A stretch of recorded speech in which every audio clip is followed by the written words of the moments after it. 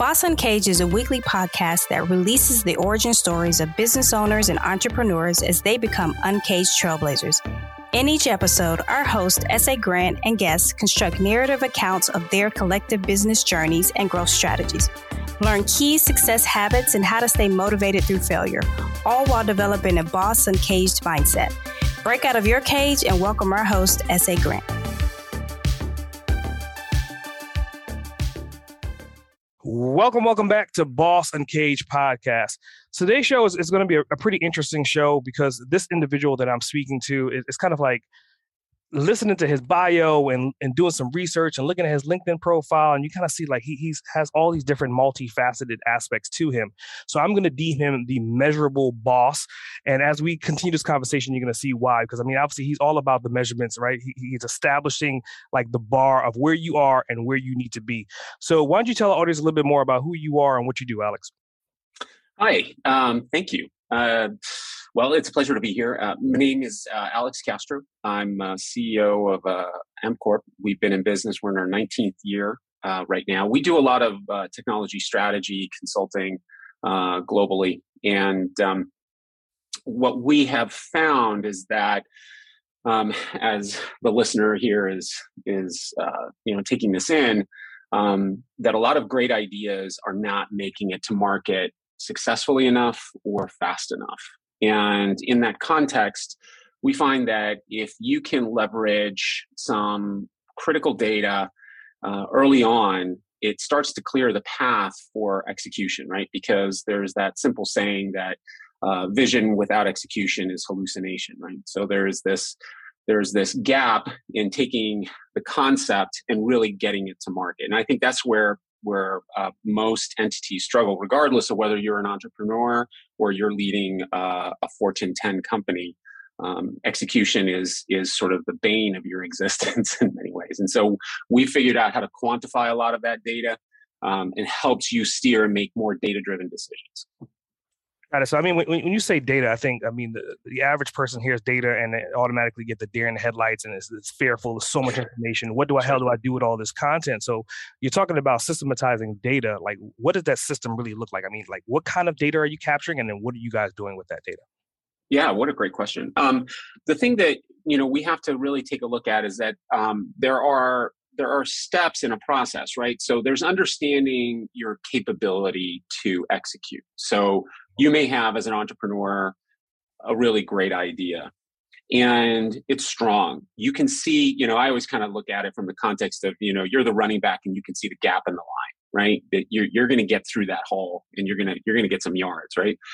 The difficulty that happens is that you can't, in a lot of ways, because of the speed of play, because of the speed of the market right now, and that there are so many different factors that hinder your ability to move, that you can't see all of the different things that are going to impact you or blindside you in the process. So the first thing that we really talk a lot about is how do you measure the alignment of your execution capability to the idea, right? How can you metric out what exactly within your execution or operational capacity is not there or not in alignment. So when you go to the doing, you're not sitting there in a state of damage control and you can see that window closing and closing and closing and closing, and that opportunity and potential really just slipping away. So that's number one. Number two is the ability to truly articulate your vision in a way that you can hand it to somebody and say, I want you to go and do this, build me this product. Let's go get this acquisition. Let's go to market with this information, or, produce some online content. And the third part is a little bit more robust, which is in many operations, they're broken down into three fundamental components. In every operation, there is collect, analyze, and act. We all do that process right now, right? So as an example, this podcast is a collect, right? We're having a conversation, we're collecting information. The listener is going to go then and analyze that information, right? And begin to process what that value is to them. And then they're going to go create action from it potentially, right? And so that's that cascading effect that happens in every operational environment. And what we really focus on a lot is saying, look, in that data collection process, do you really have to invest in the development of the technology and process to collect that information? Or do you just need to buy the data so that you can do the analyze and act part? Because that's where all of the mojo happens. That's where all of the movement happens. The collection part is, really time consuming and costly to a business. Definitely very, very interesting. I mean, obviously you're an analytical guy, right? So with that, let's just dive into you a little bit more. Like, if you could define yourself in 3 to 5 words, what would those 3 to 5 words be? I would say that I am an optimist with reservations. In the sense that it's the beautiful thing that's happened in the last 10 years is that, when I was up and coming as a young professional, all I could look for is for people just to get out of the way, right? Because when I was in school, there was all of this rigor and process, and then you come out of school and then you have this attitude. I came out of the East Coast, and so you get into this attitude. It's like you have to earn the right to go do something, right? It's like, well, you always get that question. It's like, well, what do you know? Just go do that job for 2-3 years, learn those basic things, then move on to the next thing, then move on to the next thing, as if there's like this, meritocracy that's going on, that you have to earn your way through it. And I think that where we are today is that doesn't necessarily exist anymore. That meritocracy is not as rigid as it used to be. I think that there's opportunities to do a lot of great things, but what really gets missed in a lot of ways, the thing that hits is that you have to actually do the idea. You can't just sit there and, around your friends and talk about how great your idea is, how great the opportunity is, right? It's one thing to see it. It's another thing to actually actualize it. And I think that that's where I feel, very opportunistic, very, very positive about those things. And I think that there's still a little bit of a lost understanding of what it takes to carry something through all the way. The amount of heavy lifting that you have to do and how unrewarding a lot of that lifting is, right? And so I think that's I really appreciate the amount of innovation coming out of people today. I think it's fantastic. What's really unfortunate is that people still look at the doing part of like, well, I thought of all the hard part. I came up with the idea.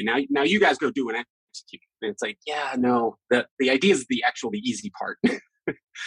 Getting it done is very, very difficult. And that's where the grind, comes into play. And it comes into play in the context that, it's persistence, and how are you going to get through there? But it's also about the information you use in that persistence. You can't just go out and hammer away, right? You have to actually leverage insight and information today, because the markets move too fast and you get one shot. You don't get a chance to go back and retrench. So I think that's where I see that's where my skepticism is a little bit.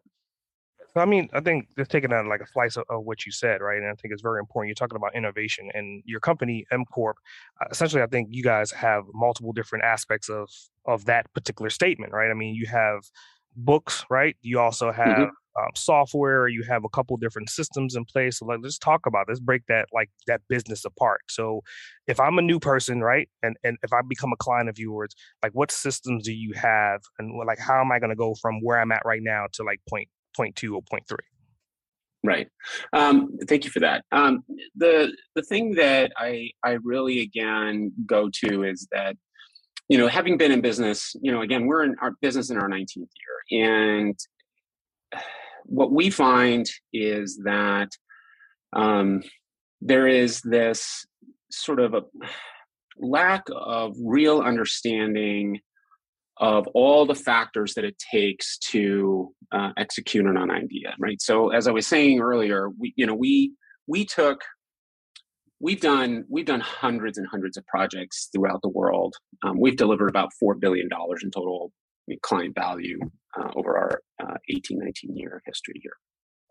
And, we've worked in banking, manufacturing, public sector, finance, and, the thing that repeatedly gets ignored is, again, the execution side of things. I'm very much an execution person. Right? It's great to talk about stuff. It's really great to, like as I was saying, there's a lot of great innovation going on.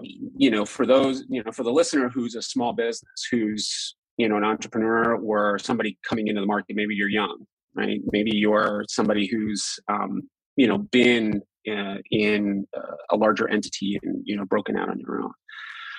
The reality is that those people, the people who muscle things through in that top 10% of the S&P, do it because they have the capital and the girth to do it, right? They have the weight behind them. They can hammer a problem until it shapes into what they want it to be, right? If you're a Walmart, if you're an Amazon, right? They have very efficient processes to begin with. But if they run into a problem with something, they don't have these deep tipping points where they say, I don't know if we can really afford to move forward. If they believe in it enough, they can apply a lot of weight to that situation and push it through. For the rest of us, we have to be much more surgical in how we do it. And so what we offer in that context in trying to adjust for that is, again, it's very fundamental. Are you in alignment with your idea? Right? Do you actually have the capability to do things? And so what I talked about earlier translates to what I talk to executives about today fairly regularly, is that when you build an operating environment, when you build a business today, and you need that business to grow to that next level, to kind of take it to that maturity, right? So you've come up with the next great idea, or you want to expand your business in some capacity, move to the next step. The biggest mistake that most people make is that they feel that the existing infrastructure they have today can actually do what they need to do tomorrow. And that doesn't work, because what you've built today is optimized to today's need. The minute that you begin to aggressively push up that sort of up into the right line, what happens is that you start to outgrow your existing people, process, and technology. And you have to figure out how much gap there is between that future state that you want to be, that next iteration of your business, and who you are today. And that gap delineates how much replacement that you need in people, process, and technology. And if you don't recognize that early on, and you are in the throes of execution and are hitting those blind spots, you're slowly just going to get eroded and eventually kind of fall to the wayside, because the timetable against your resource base is not going to align. And so as a result, your wonderful idea, your wonderful innovation, your wonderful business plan is going to begin to just get chipped away. And you'll get to you're either going to sacrifice the depth of what it can do just to be able to, get it there, or you're going to have to abandon it. And so what we do is we help in coaching that process along and measuring those elements so that you actually know where is the gap in capability, so you can correct that before you begin your execution process. And what we find is our clients typically deliver about twice as fast because of that, because they're not in damage control mode the minute they go into the execution of their idea. Very interesting philosophy. I mean, just listening to you speak, right? I mean, and hearing like your philosophies and hearing like your structure and hearing like your business processes, I want to time travel back and kind of figure out like, what were you like as a kid? Like, were you this analytical growing up? Like, I mean, seriously, like what were you like as a kid? Man, I am the child of immigrant parents. Mm-hmm. And I was awkward. I was, still am in some ways. I was, my parents, came from a generation where you just needed to do. There wasn't a whole lot of like, that's okay, and you'll get them next time. It's like you had to get it the first go around, and if you didn't, you were pretty heavily laid into. And I can also imagine that the listener who may have immigrant parents or may have immigrated here. The other part of coming from an immigrant family is that you come from a culture of very low risk, right? In the sense that it's like every decision takes a long time. I was regularly reminded that we are the only people in this country, that all of our family was living somewhere else. There was no safety net. There was nobody else. Like we couldn't, turn to an uncle or an aunt or some other sibling or whatever for help. And so that there was this very like just do this very basic thing, be solid, don't take risk, that kind of a thing. Unfortunately, it doesn't fit my personality. My father was a physicist. And he developed satellite systems for the military and aircrafts and all these kinds of things, and so there was just very much a clash in personality types against that sort of piece. And so it was in many ways my late teens and the bulk of my 20s were spent in a process of getting the chip off my shoulder and a lot of self-exploration and trying to figure out how to navigate my way through the world.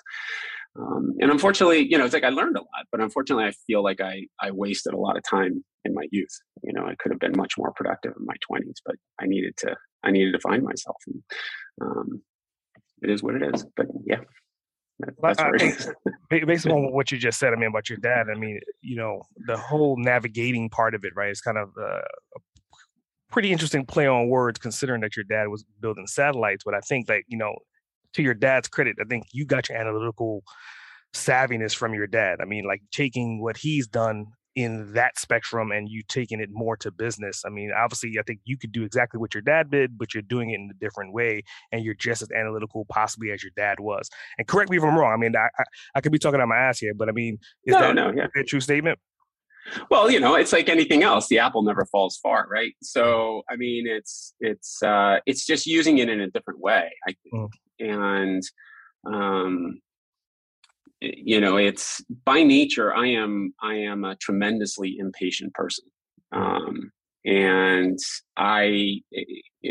fact, I was on a call, last night with our senior leadership team. And,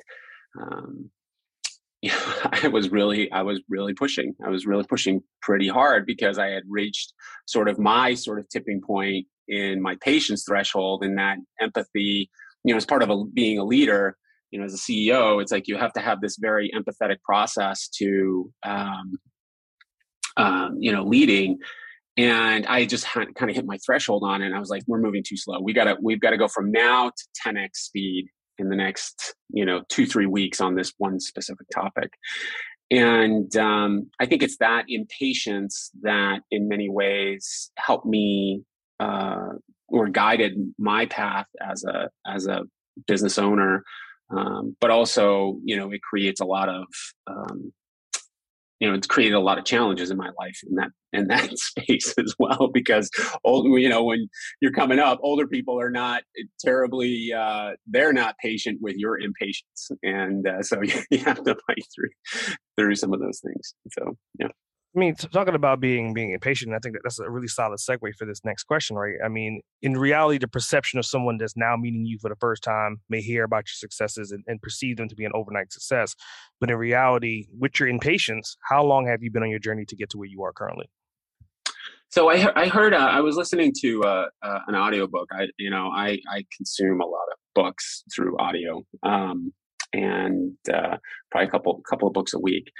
And I was listening to this sort of reflective book, and the example was Pablo Picasso was sitting at a cafe and he was doodling on a napkin, and there was a woman at the table next door to him that was watching him draw this amazing little sketch on this napkin. And he was about to crumple it up and throw it away. And the woman came over and said, "Hey, look, can you not throw away that? Can I just pay you for that napkin? Because that looks amazing." And Pablo Picasso says, "Oh, okay, sure." And she says, "How much, would you like for it?" And he said, $20,000. And she's like, "What?" And she's like, "You just drew that in the last 5-10 minutes. It's like, how can you charge me $20,000 for something you drew in the last 5-10 minutes?" And Picasso's answer was, "That sketch didn't take me 10 minutes. It took me 30 years.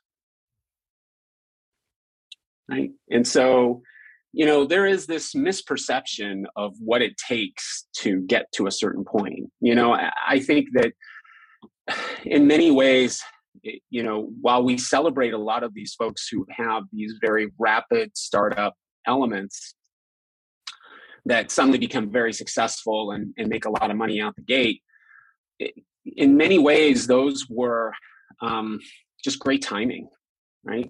Good idea with great timing. For the other 99% of us, right, we're going to have to learn our way through the process.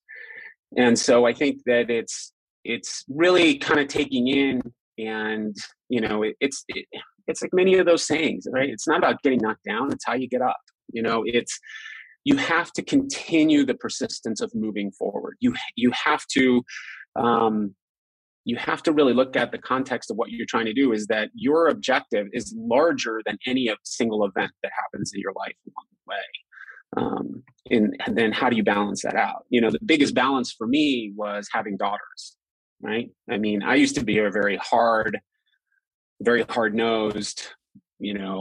driven, kind of individual, and when I was younger, and in many ways very irresponsibly, ruthless about stuff, and not in a terrible way, but just was just completely focused on my objective. And once I had daughters, it was like, that hard, crusty shell melted off and actually became, a better person. And when you lean into things like that, it's what can really actually help you evolve to becoming the type of leader, innovator, industry leader that you want to be, right? You have to lean into those things and not simply deflect everything simply for the goal. So there's some balance in there. I mean, talking about the balance, and I think earlier on you alluded to kind of like some mistakes that you had made earlier on. So like this next question, if you could time travel, right, and go back in time, and you have one opportunity and you have 5 minutes, where would you go back to? What would you do?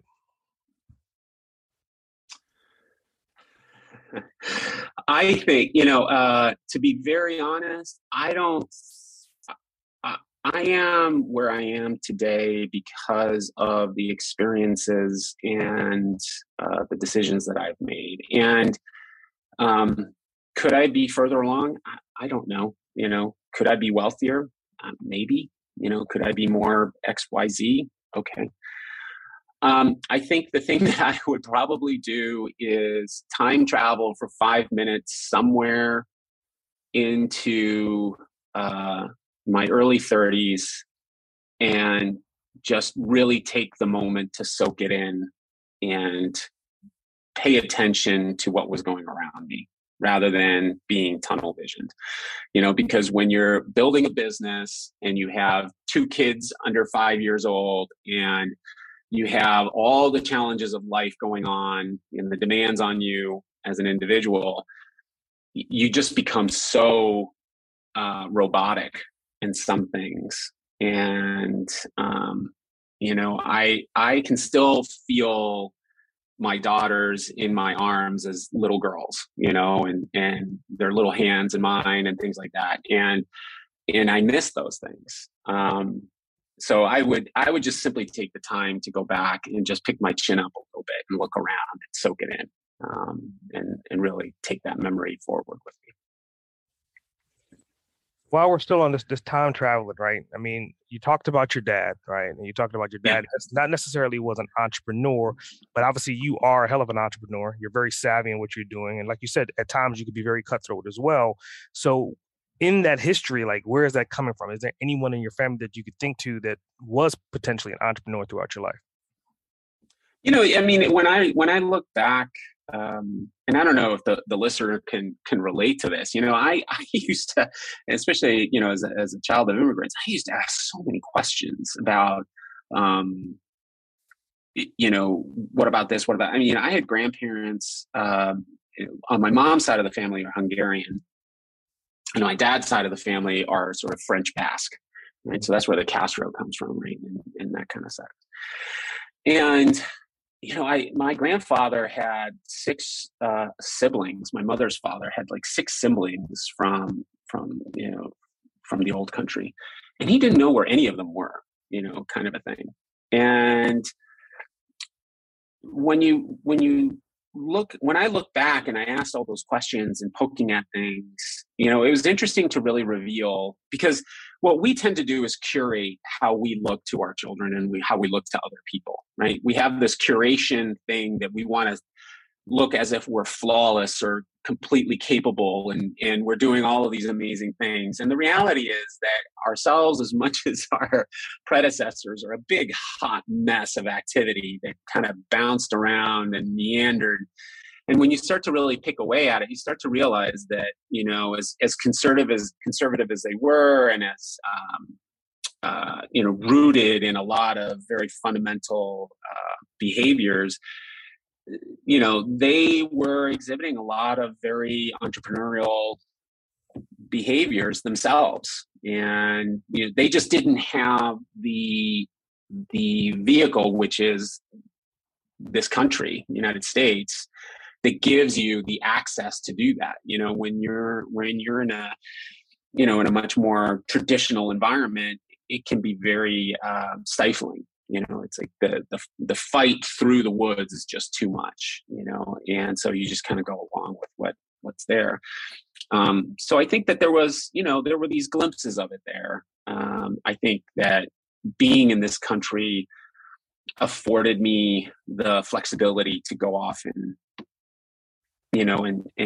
push and do. And I think that's if I were in a different country, I don't know that I would have had, this type of opportunity. I would have been in a much more regimented career, I think.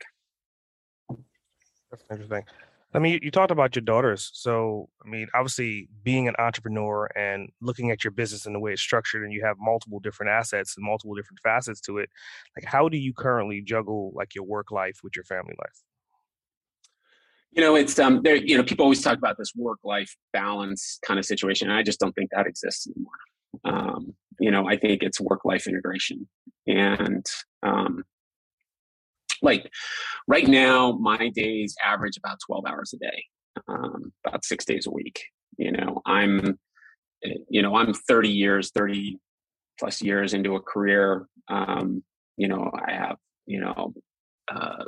close to 300 employees across the U.S. And I'm still working 12 hours a day, and it's just the level of work has changed. But when you're in a leadership position, it's very exciting. It's very nice. It's, it's a luxury to be on a call or in a room where people are looking at you and saying, all right, we want to hear what you have to say. But the preparation to get there, is a lot, right? You can't just regurgitate some statistic on a report. You can't simply be parroting what somebody else in the organization has said or somebody in the industry has said. Like, you actually need to synthesize a lot of information very quickly. I call it the wood chipper, right? It's like a good leader is a wood chipper, right? It's not the content that's coming in, right? It's the ability to process that content. And, I talk about this with a lot of leaders, is that they talk about their gut instincts. They talk about their my gut's telling me this, my history's telling me that, I've had this experience, and I call BS on that. I'm like, you have not been in this situation right now. You have never been in this situation right now, right? The conditions are different. The people are different. The outcome is going to be different. What you have is the ability to ingest information and process it faster and maybe watershed away the stuff that really doesn't matter or you don't need to think about. And that's what begins to shift the difference between, people who can do and people who get stuck, right? Because we all know that person that overthinks everything, the analysis paralysis, the person gets entrenched, right? Because they're a bad wood chipper. Right? A good wood chipper just takes in those logs, those branches, and it just rips through them and creates a product very consistently on the other side, right? But that wood chipper doesn't know whether it's a birch tree, an oak tree, a bush, whatever coming in the door, right? It just knows to process that information. And I think that if the listener can take one thing away, is like, just become the best wood chipper in the world, right? Learn how not to say it's my gut telling me this. Learn to say that I am taking in information openly. I'm taking data in openly. And I am processing it based on my refined skill to ingest and process that and put it out as a consistent product. And so I think that that's, largely what drives in the end, a successful career, or what you want to be a successful career, successful outcome for what you want to do. Because there's just way too many moving parts, and your gut's wrong 8 out of 10 times. I can't tell you how many books, papers, studies, conferences are dedicated to your biases and how horrible of a decision maker a human being is. And so the thing that we need to learn is, like, how do we process information better? How do we do it more efficiently in a way that produces consistent outcomes? But I think that's the biggest thing I can share there. Well, I'm just listening. I mean, I think that is definitely an interesting philosophy, and I'm just trying to figure out, like, with that, right? I mean, obviously, to your point, a lot of people saying it's their gut, and sometimes their gut has been right before, but I think it goes back to, like, repetition, right? I mean, is it more so repetition of that person's gut, or is it more so repetition of their systems that they have in place, and those systems have worked for them? So, like, my next question, based upon that, is kind of like, you're a systems guy, right? So you're routinely making these decisions. But how do your morning routines play into your daily decisions? What are your morning routines, and what does that look like for you on a routine basis? Yeah, my routines are, it's, I don't know about you, but the older I get, the more routine based I get, in the sense that it's like, I like this, because, when you're bouncing all over the country, it's like, I have just this rhythm that I work by on a daily. And it's getting exercise early in the morning. It's having that cup of coffee, decompressing a little bit, not just jumping straight into stuff. And then really ramping up to where I know the apex of my capabilities are in a day. There are times in the day that I know where I'm very, very good. And everything there is like a, sort of a percentage of that, and so it's knowing how to, like, plan critical parts of your day into where I can apex in being my best skilled professional self in that context. So it's very measured in that way. And unfortunately, it's just, you start to reflect on yourself. It's like, really, am I this patterned out, in how I behave? But look, I mean, to think that the situation you're in on any given point, at any given day, and think that you have domain or control over that situation, it's just, I don't see that as a successful formula. I mean, if you go to Warren Buffett and you asked him, it's like, what's the formula, Warren? Tell me the formula of how you review and look at everything. He's going to look at you and, like, there is no formula, right? There's no, like, static thing. I take information in, I process the information, right? I collect, analyze, act, right? So I collect information in a particular way because I've done this for, I'm Warren Buffett. I've done this for 60 years. I figured out what I need to know, what I don't need to know. I process that information through my wood chipper. I know what I'm doing. And then I produce an outcome And Warren Buffett will be the first person to tell you, or Bill Gates, or Elon Musk, or Jeff Bezos, anybody will tell you, I fail more than I succeed. Right? And so the reality is that, saying that I'm going to walk into a room, I know exactly what to do, I know exactly what to say, and I know exactly how to do everything. No, right? It's constantly this delicate dance in that context. And so when can you do that? For me, it's like, when can I do that optimally? And trust me, there are situations where I'm in not my most productive time, but I'm still being challenged with having to be, at my sharpest in a conversation or in a situation. And you just have to adapt. But, between repetition and understanding that there is no same situation. Your gut is going to be wrong 8 to 9 times out of 10, bottom line. And if you really doubt that, just start Googling cognitive bias.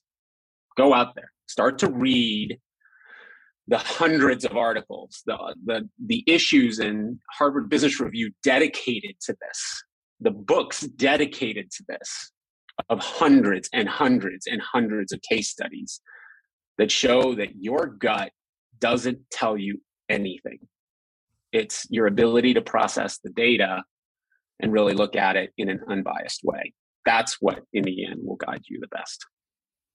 I think that's a hell of a statement. And just pulling back what you said about like Warren Buffett, and I think earlier on in this conversation, you were talking about the books that you're reading. And anyone that knows anything about Warren, I mean, that's the first thing that Warren does every single day. He reads like every single newspaper. He reads all the articles. He reads everything, and he makes a conscious decision on that day-to-day basis. So you're saying that you read a lot of audiobooks as well. So my next question is a 3-part question to you about that, right? First part is, what books did you read on your journey to help you get to where you are? The second part is like, what books are you actively listening to right now? And the third part, I know you're an author, so let's talk about your book a little bit. Yeah, you bet.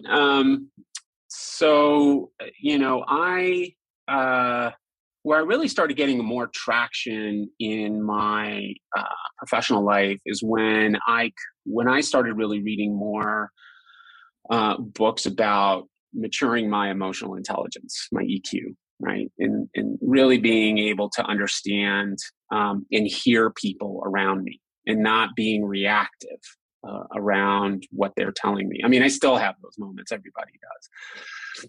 Where I found a lot of it was finding, being able to find that peace and rhythm internally, that everything was not a challenge to my authority.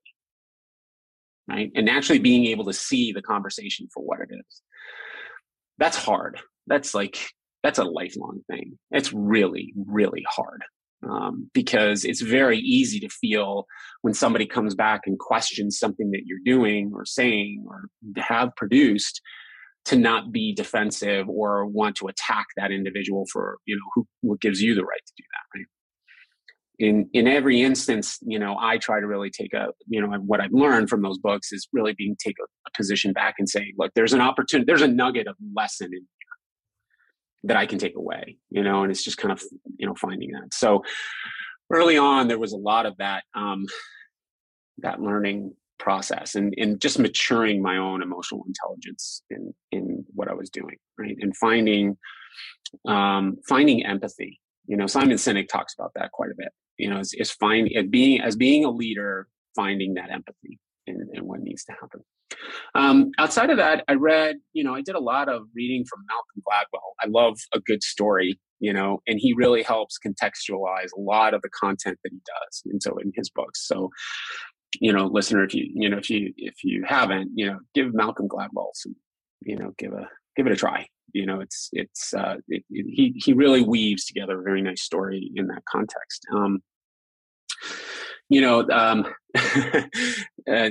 The last book I actually read, I just finished it yesterday. It's a bestseller right now. It talks about, how, and sorry for the language, but it's just the name of the book, is, the secret of how not to give a fuck. And basically it really talks a lot about how do you how do you prioritize the things that you actually invest yourself into, right? Because you can't care about everything, right? So how do you prioritize that in your context? Another book that I'm reading right now is sort of about winning. That really is a behavioral dissertation around what creates the winning effect, right? And one of the big lessons out of that talks about a study where a mouse is trained in essence to be a winner, and then gets pitted against an equal mouse, and the one that's been trained to be a winner overcomes that equal over and over and over again, and then connects it to like when Mike Tyson was coming back up through, and how different elements work in that context. And so that's the winning effect is something that's really interesting on the behavioral side. And so what I try to take from a lot of these books and a lot of these stories and a lot of these emotional elements, come back and really talk about how do you measure yourself, and then translate that into an execution process that then creates a winning effect, right? So the book is called Measure, Execute, Win. And so in that context, it's a lot of like real case study, detailed research information around cognitive biases, around how those things are pushing decisions into the spectrum of business and the net effect that that's having on outcomes. And so that gives you, it's a good airplane read kind of a thing. And then I'll be having another book coming out later this year that is more about really looking at the path to insight. How are we garnering that insight to help us make much more precise decisions as leaders, and it connects to a lot of the stories over my career, in different circumstances, which hopefully are as entertaining or more entertaining than the dry content in the rest of the book, but helps make the point a little bit more. Very nice, very nice. So, with your Measure, Execute, Win, what was the concept behind that book? How did you come up with that one? That one is one that I worked on. It's one of those books that was rattling in my head for a good 15 years. It's just something that in talking with different clients in different circumstances, clients that again had very, very powerful ideas, very powerful strategies that they wanted to execute. From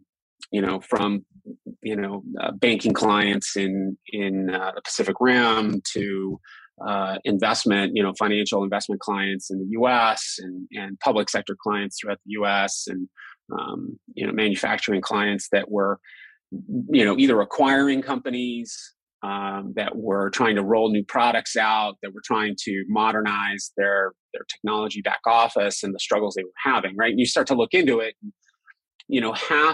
Half of all acquisitions, as an example, everybody, as the entrepreneur, you're for many, the goal is to be acquired, right? I'm going to put this thing out. We're going to do this thing, and I'm going to go get bought, and I'm going to have a great life. Well, the reality is that half of acquisitions actually detract value from the acquirer. So after they've acquired you, their value actually goes down. Right? 30% of acquisitions do nothing for the acquirer. 20% of acquisitions actually increase the value of the acquirer.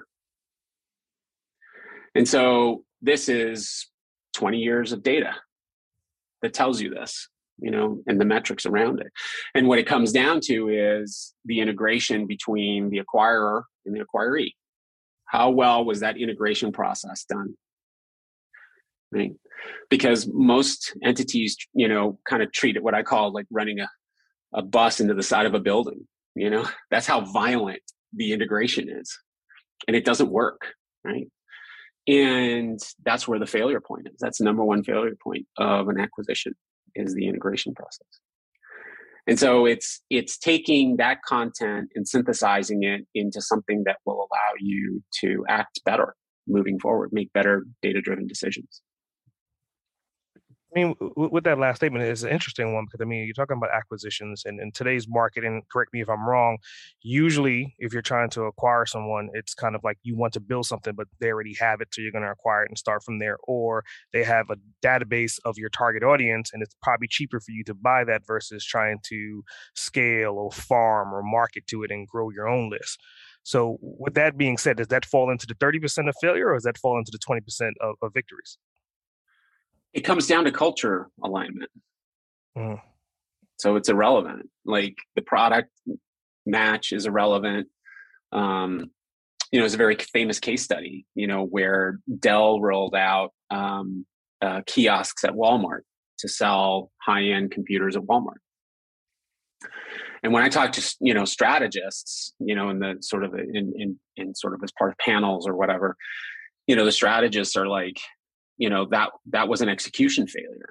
And I'm like, how is that an execution failure? That's an idea failure. That idea was horrible. The execution was flawless. The advertising was great. The kiosks were well done. The computers were right there, ready to be purchased. They worked, right? All the execution parts worked great. The idea was terrible.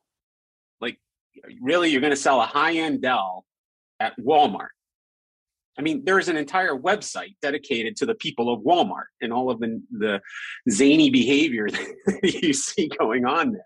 And you're going to sell a high-end Dell at a Walmart and think that that's going to be your channel? That's an idea failure, not an execution failure, right? And so the thing that I think, gets back to it is that there's a lot of great ideas. Do you have the ability to pull it off? And are you in alignment to pull that off? And that comes down in the acquisition space. It comes down to fundamental culture and values.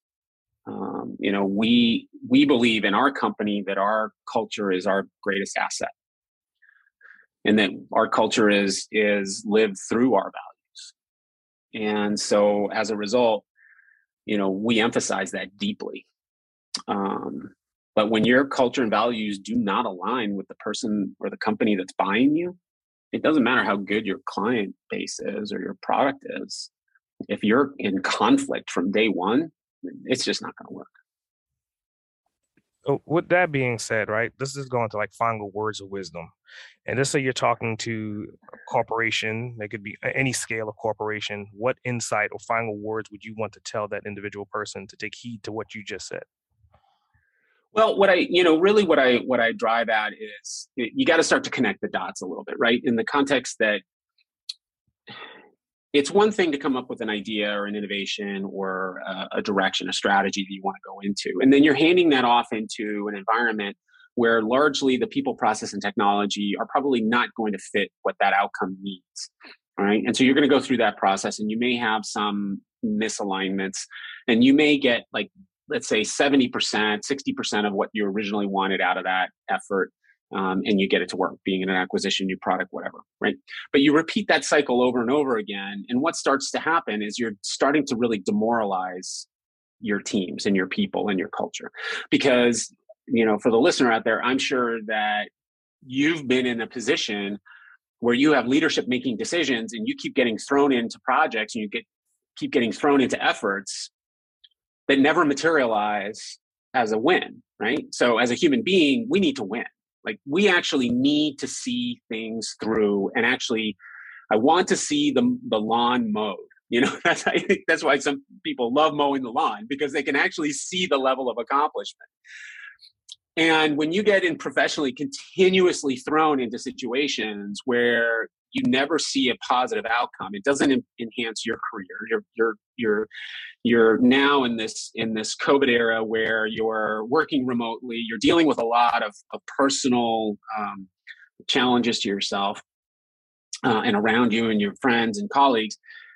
And on top of that, you're still not on winning efforts, right? It chips and chips and chips away. And that's why you're starting to see this mass attrition out of large scale entities, because leaders in those entities haven't recognized the fact that they just can't keep throwing stuff over the wall, or to your point, throwing it on the wall and having it stick, and that being your strategy for how you're going to move forward, right? It's like, it's like how, theoretically, it's, you put all these ideas up on a wall and you start throwing spaghetti at it. Whatever spaghetti strand sticks to the box, that's the idea. That's the one you go with, right? I mean, how many times can you go through that without utterly demoralizing your workforce to the point they either become apathetic or they leave?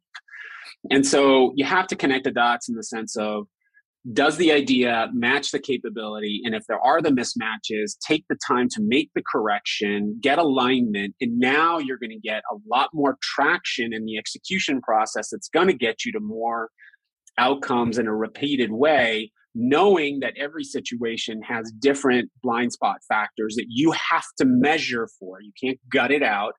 And then when you do that, you start to suddenly collect this momentum in your workforce, in your teams that are now truly believing in you as a leader, believing in the mission of the company and their ability to succeed, which being the winner effect, right? That, winning garners more winning in the context that you start to understand what it takes to win and pushing that forward. Because without that, it's what's happening now is this disassembly of the large American corporate institution, right? In the sense that the talent pool is leaving. They just cannot sustain, the impacts of COVID in their lives, both professionally and personally. And on top of that, I'm still having to go back and not seeing the victories that I need as an individual, as a professional, to continue in my career going forward.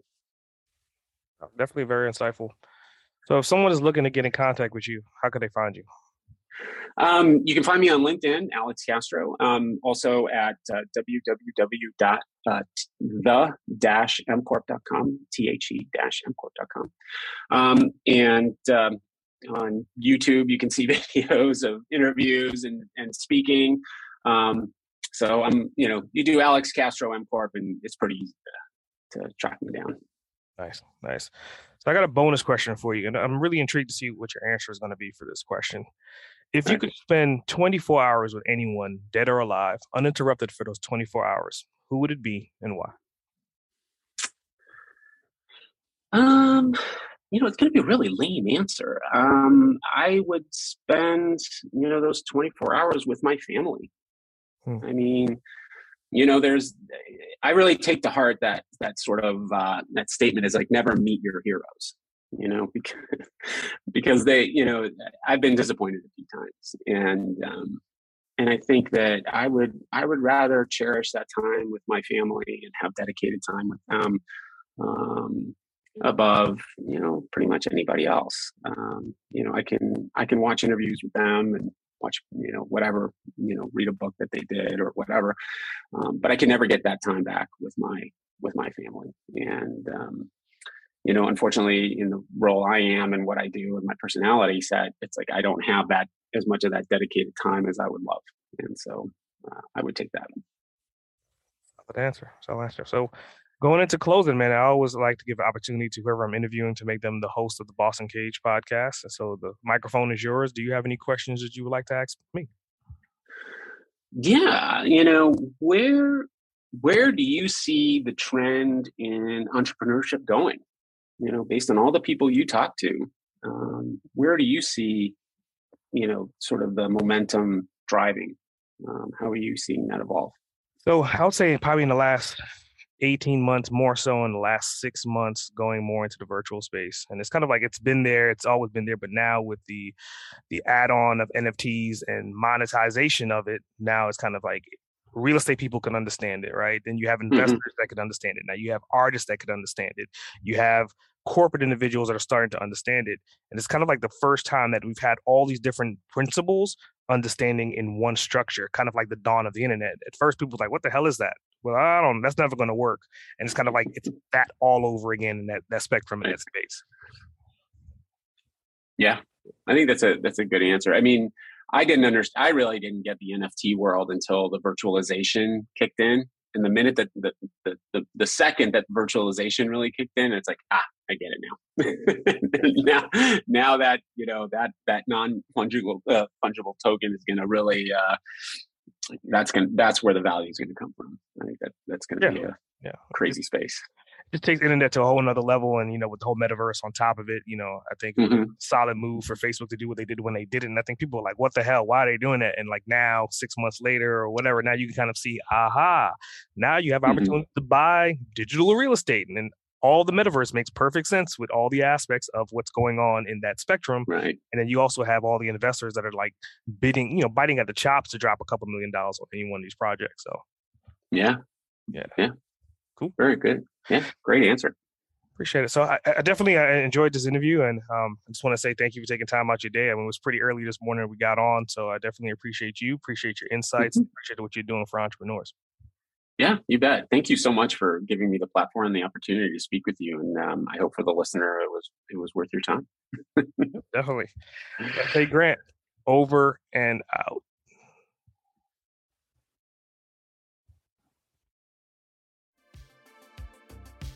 Thanks for tuning in to another episode of Boss Uncaged. I hope you got some helpful insight and clarity to the diverse approach on your journey to becoming an uncaged trailblazer.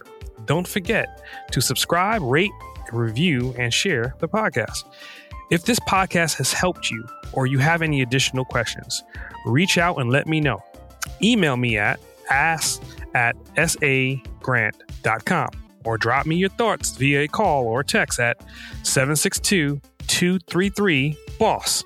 That's 762-233-2677. I would love to hear from you. Remember, to become a boss uncaged, you have to release your inner beast. S.A. Grant, signing off. Listeners of Boss Uncaged are invited to download a free copy of our host, S.A. Grant's insightful ebook, Become an Uncaged Trailblazer. Learn how to release your primal success in 15 minutes a day. Download now at www.bossuncaged.com/freebook.